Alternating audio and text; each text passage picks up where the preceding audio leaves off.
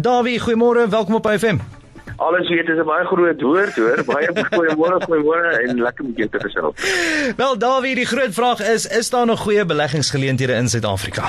Sonder enige twyfel, jy weet, Suid-Afrika, as jy kyk byvoorbeeld na Suid-Afrika se aandelepryse, Suid-Afrika, baie van ons aandele verdien, of baie van ons maatskappye verdien geld in die buiteland, maar hulle word beoordeel asof hulle net plaaslike maatskappye is. So ek dink as is regtig waar uitstekende geleenthede om te belê in Suid-Afrikaanse maatskappye op die aandelebeurs. Natuurlik is daar redes hoekom goed so swak gewaardeer is, en een daarvan het te doen met die kwaliteit van ons leierskap in die land en die Suid-Afrika se ekonomiese vooruitsigte, maar sonder twyfel is daar van ons aandele wat baie goed geprys is en wat baie goeie en werklik aantreklike kopies is. Nog iets wat ek dink nogal aantreklik is in Suid-Afrika se kapitaalmark.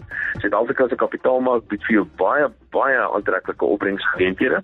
Ek meen jy kry opbrengskoerse hier in die omgewing van die so amper 10%, 19% of so, wat jy baie min plekke in die wêreld kry. So Suid-Afrika se opbrengskoers op die kapitaalmark is baie aantreklik. En die aantreklikste ding van Suid-Afrika sou ek sê, van 'n finansiële hoogtepunt, is dat ons finansiële markte is baie goed gereguleer, baie goed geïntegreer by die res van die wêreld en ook baie likwid. En intussen is daar 'n surplus op ons lopende rekening, daar's kapitaal invloei in die land en dit alles dra natuurlik daartoe by dat die rand besig is om te verstewig. Dit laat mense natuurlik nou met die vraag, gaan die Reserwebank volgende week rentekoerse verlaag al dan nie? Party mense reken daar is wel 'n moontlikheid van 'n rentekoersverlaging. Ek dink nie hulle moet nie. Ek dink hulle moet rentekoerse onveranderd laat.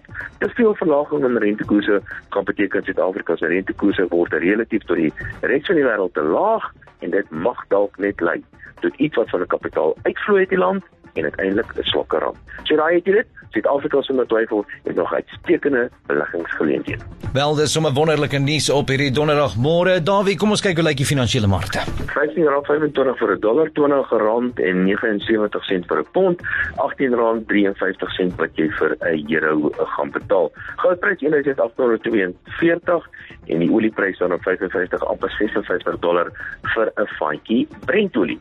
En die ooste vanoggend die Nikkei 1% in die groen, Shanghai so 0.5% in die rooi en Hong Kong ook bykans 1% in die groen en Australië ook so wat 0.5% in die groen. Die meeste markte in die ooste vanoggend met die uitsluiting van Shanghai het so 'n paar puntjies in die groen vanoggend, glad nie te sleg nie. Ek het 'n vermoede hier kom 'n groene vir ons ook. Wel, 'n dubbele dosis goeie nuus. Dawie Roodt, dankie vir jou tyd, dankie vir jou insig. Jy moet 'n wonderlike donderdag verder hê en môre gesels ons bietjie met Willem. Dawie, bly veilig, geniet hom.